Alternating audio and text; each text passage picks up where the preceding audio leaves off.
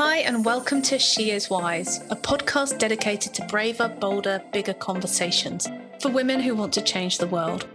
I'm Ellie Bell, an empowerment coach passionate about supporting women to show up in the world as their best version of themselves. I'm a former corporate executive with a background working in professional sport and a qualified life coach working with women for the past 4 years. I've got 2 gorgeous little girls, which are the reason I'm so determined to change the way women are in the world. I have an incredible husband who encourages, supports and shapes my work in ways that prove that men have to be part of the solution.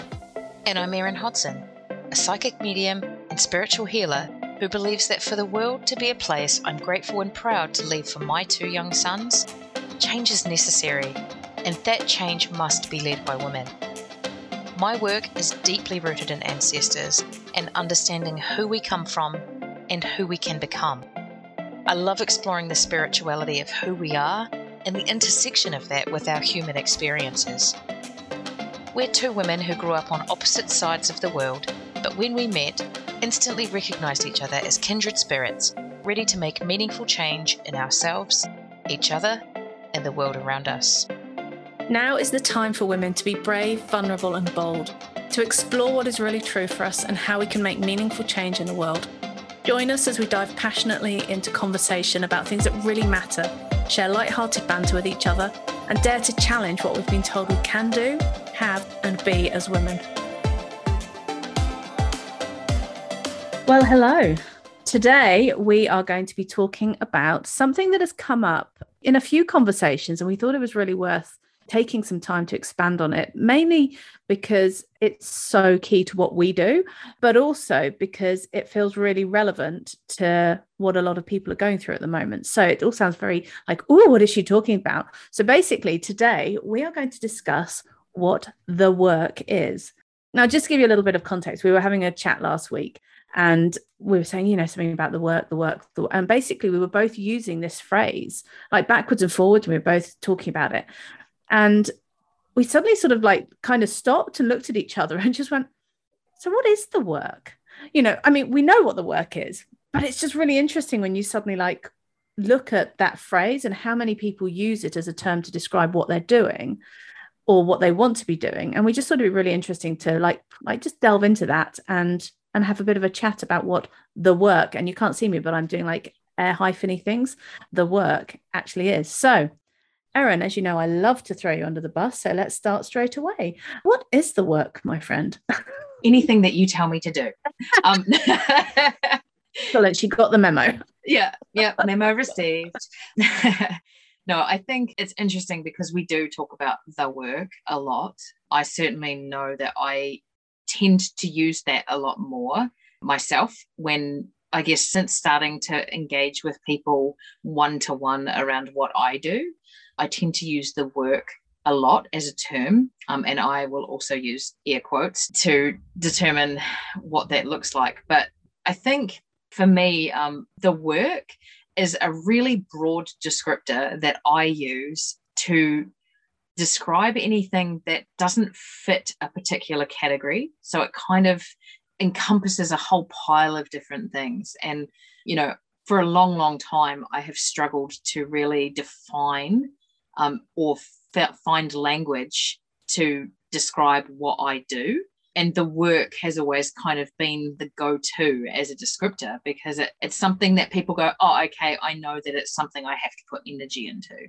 And, it's something that I have to engage with. It's not just something that I can consume. I actually have to engage with it on an energetic level or on an intellectual level or whatever. And so I think that's part of it. It's just that it's an all-encompassing term that is really easy for us to use so that we don't have to find the language that we're not sure of or the language that will resonate with the person we're talking to. So is that kind of how you've been using it, or? Yeah, I think it is how I've been using it. It's kind of that term to, as you say, kind of all-encompass the sort of personal growth, I suppose. It's like it's doing the work on myself. But it just got me thinking, like when we started to use that term, actually, if you're very new to this sort of stuff, that could potentially be really, like, could make you feel really awkward. Like, what if you didn't know what that actually means? What does the work mean? And I think it probably means different things to different people. But you know that really awkward situation when you're having a conversation with, like proper grown-ups or people who you feel are really sort of like very knowledgeable and wise, and they'll use a term and you're like, oh fuck, I've got no idea what they're talking about. Yeah, definitely. Like, it just got me to thinking, like, I would hate for people to be, sitting out there being like, oh my God, people use this term in the work. I don't even know what the fuck it means. So I just think it's so important that we actually kind of break that down a little bit and make it clear that it is just a term to describe that personal growth, I guess. Well, certainly the way we use it, it's that something that you've got to kind of put some energy into, as you said. You look like you're about to say something. So I do. I am about to say, look, everybody can see that I look like I'm going to say something. What came up for me then was, do you use the work, air quotes included, to describe what you do for yourself in the same way that you use it to describe what you do with others? That is a great question. Do I use the air quotes first of all? Yes, well, shut up and answer the question.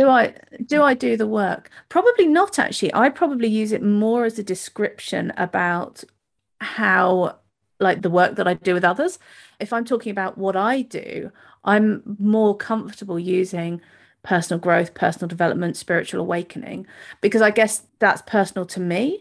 But I suppose the benefit of using the term the work is that it is the person who's listening can use it to describe what it is right for them. So for me, it was very much that personal growth and spiritual awakening, whereas for you, it's probably more spiritual awakening was the first piece, and then that growth stuff has come underneath it. Would that be fair? So I think we have these different words to describe probably very similar outcomes, but actually where we enter it from can be slightly different. So using the sort of generic term, the work, allows everybody to feel a part of it. Does that sound right?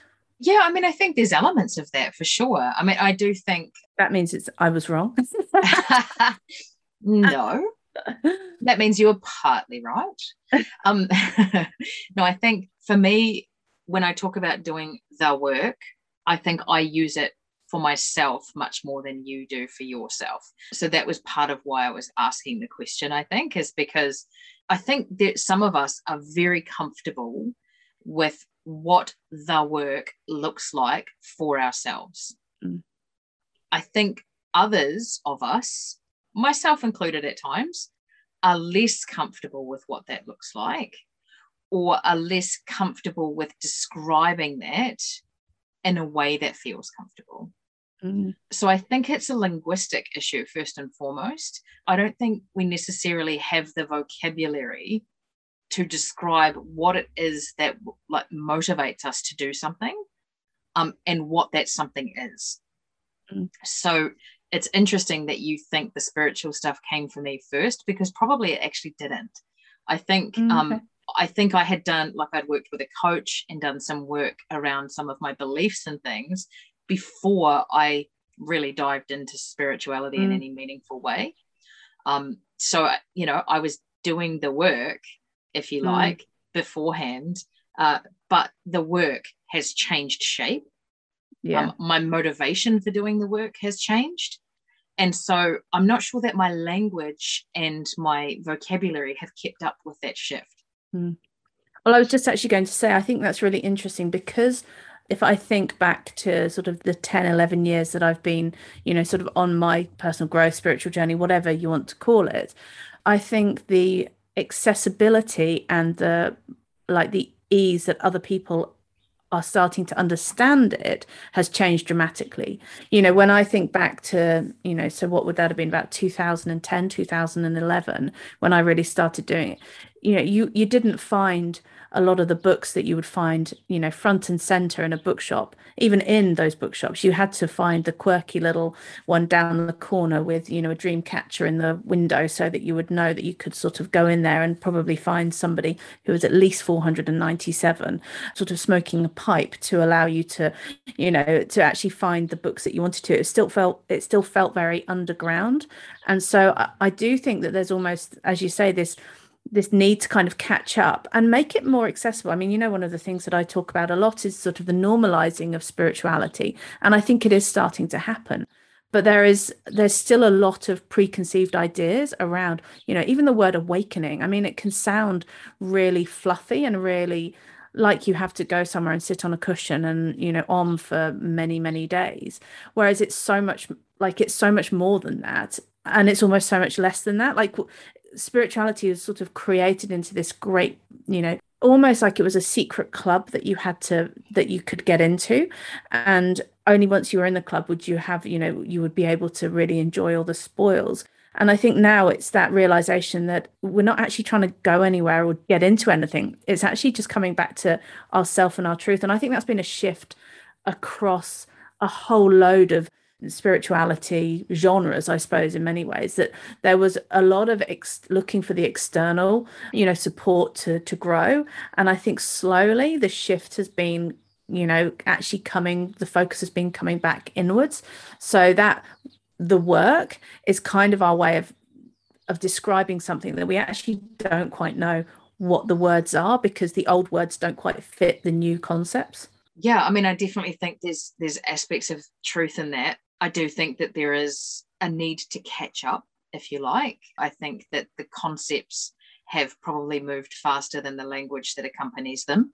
I think as well, there is almost a need to acknowledge that on the flip side, we're somewhat holding back the development of that language by continuing to describe it as the work.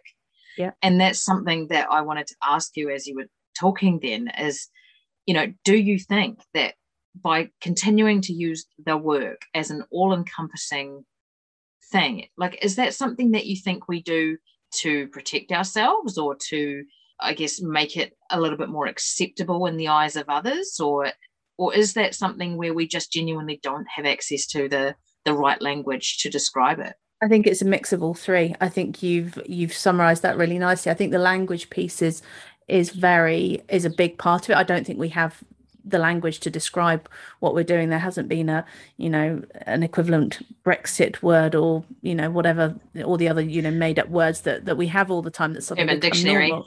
Yeah, exactly. We haven't got those words there yet. But at the same time, I think you're right. I think because it has become more acceptable to be more spiritual, to embrace witchy rituals, to talk to dead people, all of that stuff has become much more normalized, but it's still not normal.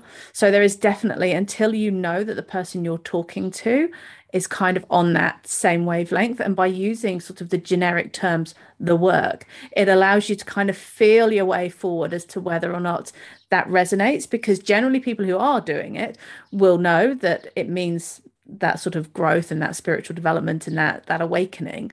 So if you use that term, you can kind of, test it out. And if people are just like, well, I don't know what the hell she's talking about, kind of not to go any further, if you don't want to have, the complete conversation with someone who's like, what? But actually, if someone starts to resonate with that, you can go deeper. And then I think you can start to find that language to discuss it. But I do think it is a way of almost protecting oneself from being openly, I'm completely out of my spiritual closet, and take me whistles and all, but also that way to kind of almost find your kin, you find your tribe. Yeah.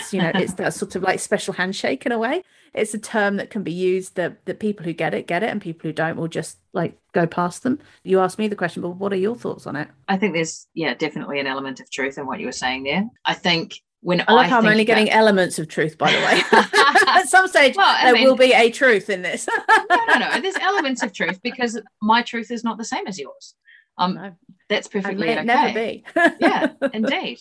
I find it really interesting, because to me, it's when we use the work as an all-encompassing kind of a word, it's almost like it's creating a category that is much, much broader and more widely acceptable than we might otherwise engage with. And what's interesting for me is, like, I'm not a huge person about, like, when it comes to labels. Like, we have this conversation often in our household about labeling ourselves in a particular way. So, obviously I'm married to a woman, so people automatically assume that because I'm married to a woman, I'm a lesbian. I don't use that term, and I don't have a particular term that I use. If I'm honest, I'm just me. I think it's really interesting that in a world where we are constantly seeking labels, in this particular space, we are perfectly okay with not having them. Mm. Like, I think that speaks to what the work is in a big way, because it's a shift away from that masculine human need to put everything in a box and say, these are the parameters that that thing can have. And it shifts us completely the other way into that feminine spiritual space where the energy of it is, it's free flowing and you can create what you want to create inside that space, and all of it is acceptable and you can shift and move freely. But yet it's still, sorry, just to jump in, it still creates a space that you can be accepted, that you can belong. You can still belong to this space, but it's kind of like it's a more expanded space than what we've been used to. We have, like you say, it's wife, lesbian, mother, worker, see, like we're so used to being put into, defining ourselves by those titles, that I think you're absolutely right. And I love what you've just said there, that we actually, this provides us with the expansion to be who the hell we want to be, but in a space that's completely acceptable, and you can find other people who are there as well. And it's just, it feels like this great opportunity to rewrite the rule book a little bit, that rather than having to just be like one thing, you can be whatever the hell you want. And how cool is that? Yeah. I mean, like, we talk about living at the intersection of humanness and spirituality or spiritual being. And I think that's where the work sits. It's like it strips enough of the humanness out of us that we can exist in a more free-flowing state, but it still brings enough of the humanness in that we can engage with the work in a human way. I feel like we belong, which is a very human, like, need. It still meets our human needs, right? It's a really good balance, I think. And I think that's why there hasn't been, I guess, the push or the motivation to actually find a different way of describing it. I think people, like, as much as we've had conversations with others as well about what the work actually means, I don't think any of us are particularly motivated to find a different way of describing it. And I don't think it matters either. I think that's like the other thing. Do you know, like, we've talked about this at length before, and I'm sure we'll probably do a podcast about it. But when you think about religion, and this isn't a religious bashing or anything like that, but it's a very prescribed way of doing something. There's a book with the rules and you follow it, and that's kind of, and there's a few, additions of those rules, but generally it's quite linear. It's quite a rigid set of constraints that you live by, and that's completely fine. What we're finding now with the sort of spirituality, again, it used to kind of be like all these channels, like you had to, you were either, pagan, or you were this, or you were that, or you have angels, or you're, that you had to kind of pick a lane. Whereas now I think what's so wonderful, and it's certainly, I was reading a book the other day about your path to which witch you are. And, you can be a kitchen witch, a green witch, an elemental witch, a cosmic witch, or an eclectic witch. And I was like, bang, that is me to a T, eclectic. I am picking out all the bits that resonate with me. And some of that is the elemental stuff, like that. Just, I read it and I'm like, oh, that lights my soul up. There's a bit of astrology that, oh yeah, then there's the herbs and the plants. I don't want to just be in one of those boxes. I want to be able to experience everything. And I think we're allowed to do that so much more now. And there's so much more accessibility to all of these different concepts, and people are willing to share their messages and to allow people to, have a foot in, I can be in Kyle Gray's angel camp, and I can be in Rebecca Campbell's, whatever it is that she does, I'm getting all over excited. If you can see me, my hands are going nuts. Or I can be in Lisa Lister's witch category. I can pick all of the bits that I want that make me my category. And I think that's where the work allows us to do that. We're allowed to pick and choose the elements that suit us, rather than having to be like, oh, okay, well, I'm going to be in that. That's my lane and I'm going to stay in it. It's like, screw that. I'm just going in the whole pool and I'm going to zigzag up and down, back to front, splashing everywhere. It's going to be chaos, but we're going to have so much more fun and get so much more connection out of it. Any truth in that? Well, that is your truth, and I love it. I think for me, the concept of having that freedom of movement, of being able to shift and change and engage with whatever aspects of spirituality or self coming forward for us in any given moment, is a really beautiful reflection of the fact that we are spiritual beings having a human experience. my personal view is that some of those things that we're attracted to are engaging with a remembrance of something that we've done in a past life. Other times we're engaging with something that is completely new to us, but it's necessary for us to grow and learn and expand in the space that we are here for in this lifetime. I think there's a whole pile of, sometimes it serves us in a completely outside of ourselves way. Like I wouldn't necessarily have engaged with particular aspects of spirituality without certain people in my life. And actually the biggest thing I got from that thing was that person and the connection I have with them, rather than the actual content of the work. Yeah. And so I think really it's about accepting that we are, as spiritual beings, we are here to grow and to expand and to learn and all of those amazing, beautiful, expansive, energetic things. But we're also here to remember and to call forward those rememberings and to call forward the wisdom that we have access to, that we have otherwise held shut and closed within us.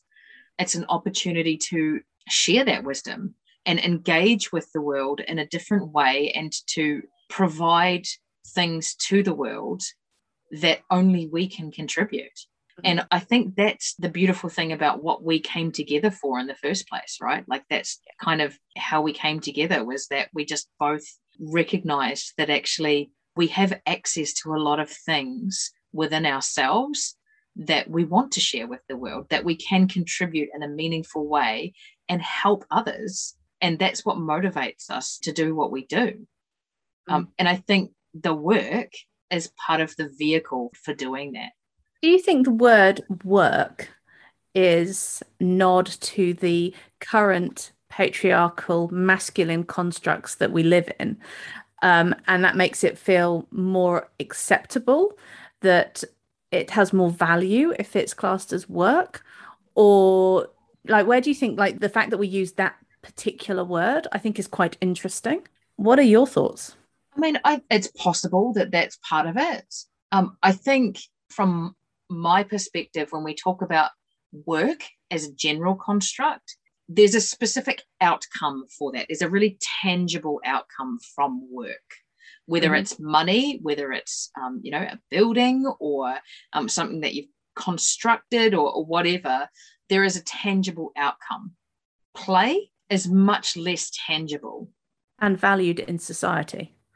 Yeah, valued in society differently, absolutely. As it's set up at the moment. Like one could argue that play is actually much more valuable and much more important to the way that we show up in the world.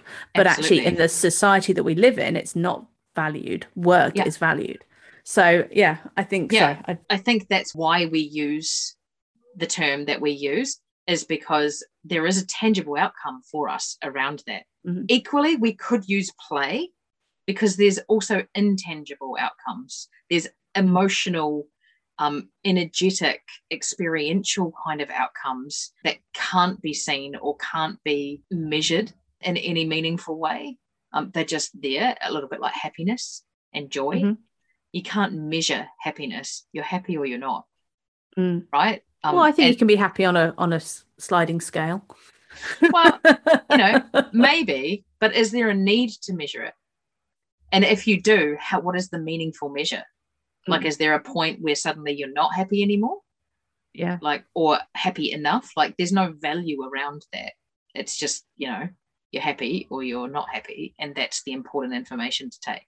I think with this, that's part of why we use work, is because as we go through it, as we navigate the self-development, the personal growth, the unpacking, the healing, the expansion, and all of that stuff, what we're doing is we're actually creating something tangible that our spiritual being will carry forward.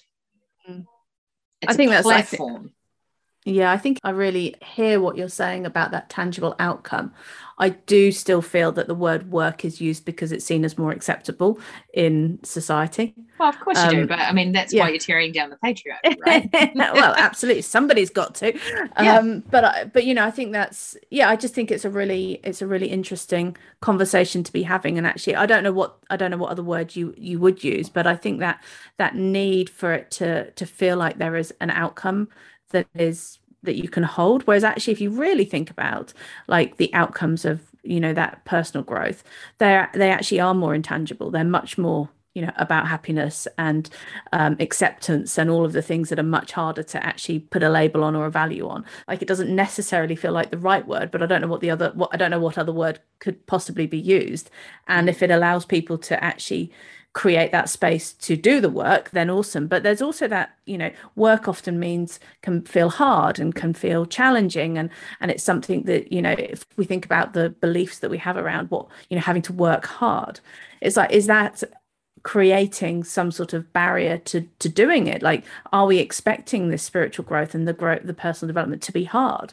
And by calling it the work, is it feeding that or is it not? Again, I don't know where my point of view sits on this. I just think it's an interesting discussion to kind of start to, when you start to unpick what a word actually means, and how can we make sure that people who hear the phrase, who don't necessarily know what it is, don't get completely turned off, think, oh, fuck the work, that sounds really hard and not very fun and something that I'm meant to be paid for, and you want me to do this like for free. Oh, it's interesting that you say that because we've had several conversations recently about cost and investment, and that kind of thing, and I think that plays a part too. Part of the work is actually recognizing that now spirituality is a business. It is a business that generates billions of dollars. And so, I think in part, the more that spirituality becomes mainstream, and that has been done through monetization, it has been done through, those capitalist structures that we have that require a financial investment in order to engage with the content. Essentially, we have made it work. Right? Because someone is working to provide that to us for us to engage with. Yeah. We then have to put the work in to get the result. Yeah. And so I think that plays a part in it too. I think sometimes it's a little bit less patriarchal and a little bit more capitalist. That which work. Are very similar. They are very similar, and we're not going down that there rabbit hole right now. But you understand what I'm saying, though. Like, I think the fact that in order to have access to those things, you now have to pay to engage in healing work. Like, it's not, yes, it's become more accessible, but it's become more accessible because people are willing to pay for it and because people charge for it. And because it's becoming more valuable. Like, people are actually seeing the value in doing the work, doing this growth, doing this personal development, allowing the spiritual awakening to happen. People are actually seeing what happens and what changes in their life when they do it. Like, they're actually feeling better. They're, that they're able to stand in who they really are and not worry so much about what other people are thinking. They're able to be more confident. They're able to be courageous around stuff that matters and not fear what, Bob down the road's going to think, or what your mother's going to say if you bring this up over dinner. Like, people are starting to really understand the value in doing it. So it makes sense that I wonder if the reason they see value in it is because they've paid for it. Like, I wonder if that construct underlies that concept of value. Yes, there's a shift, right? Yes, there's a shift. And it's a big topic. I know that. Like, I wonder if Bob down the road maybe doesn't quite have the same judgment on it because it's something you've paid to do. And, and whether that's part of that shift is actually that monetization of it, the business of being a spiritual being, has made it more mainstream, has made it more valuable because you're paying for it and because that's a language that humans understand. Exploded. And on that note, we've gone very far from the work as a conversation. But I really value the way that you come to this conversation with the various viewpoints, because I don't think there is one answer. And I don't think there is one. I mean, if we want to consider it a problem, that the work is an all-encompassing term, I don't think there's one solution to it. I think that everybody will come at it from a slightly different angle. The beautiful thing about it for me is that, you know, having conversations like this with you allows me to come at it with a place of desire for further understanding and acceptance and compassion and empathy and all of those, you know, beautiful high vibe kind of feelings, where I want to know your point of view and I want to test my own truth in it. And that's really, I think, the essence of the work, right? Is that we come to it and test our own truth amongst the truth of others. So one final question to finish off, because I know that we have many words and we could do this for a long time. So if somebody is sitting there listening to this podcast who has heard the phrase, the work, you know, mentioned by friends or family or colleagues, or read about it, or heard us obviously using the term many, many times today, and they feel a bit awkward about not knowing exactly what it is, what would your advice be to them? My advice would be to look at it as though if your life was a building that you were constructing, the work is the construction of that house. So the work is taking the tools, it's taking the materials, it's putting the love and the energy and the wisdom and all of that together to create end outcome, to create the version of your house or your life that you want to have. I think the reason that we call it the work is because it does require energy output. It does require us to engage with it in a way that we have to go back to it time and time again. It is a daily practice, right? It is something that requires us to give of ourselves, knowing that there is an outcome at the end that will serve us. And it's also about really being prepared to shift and change as it comes along. When you're building a house, you're never quite sure what day the roof is going to go on, or, you know, whether you need to shift a wall because suddenly the wiring's in the wrong place, or, you know, there's always the opportunity for it to look slightly different to what you thought. And so for me, that's how I describe the work to someone who doesn't necessarily have experience in it. You get to create what this human life looks like for you. We have a number of spiritual practices and connections and tools and things that we can use to create that.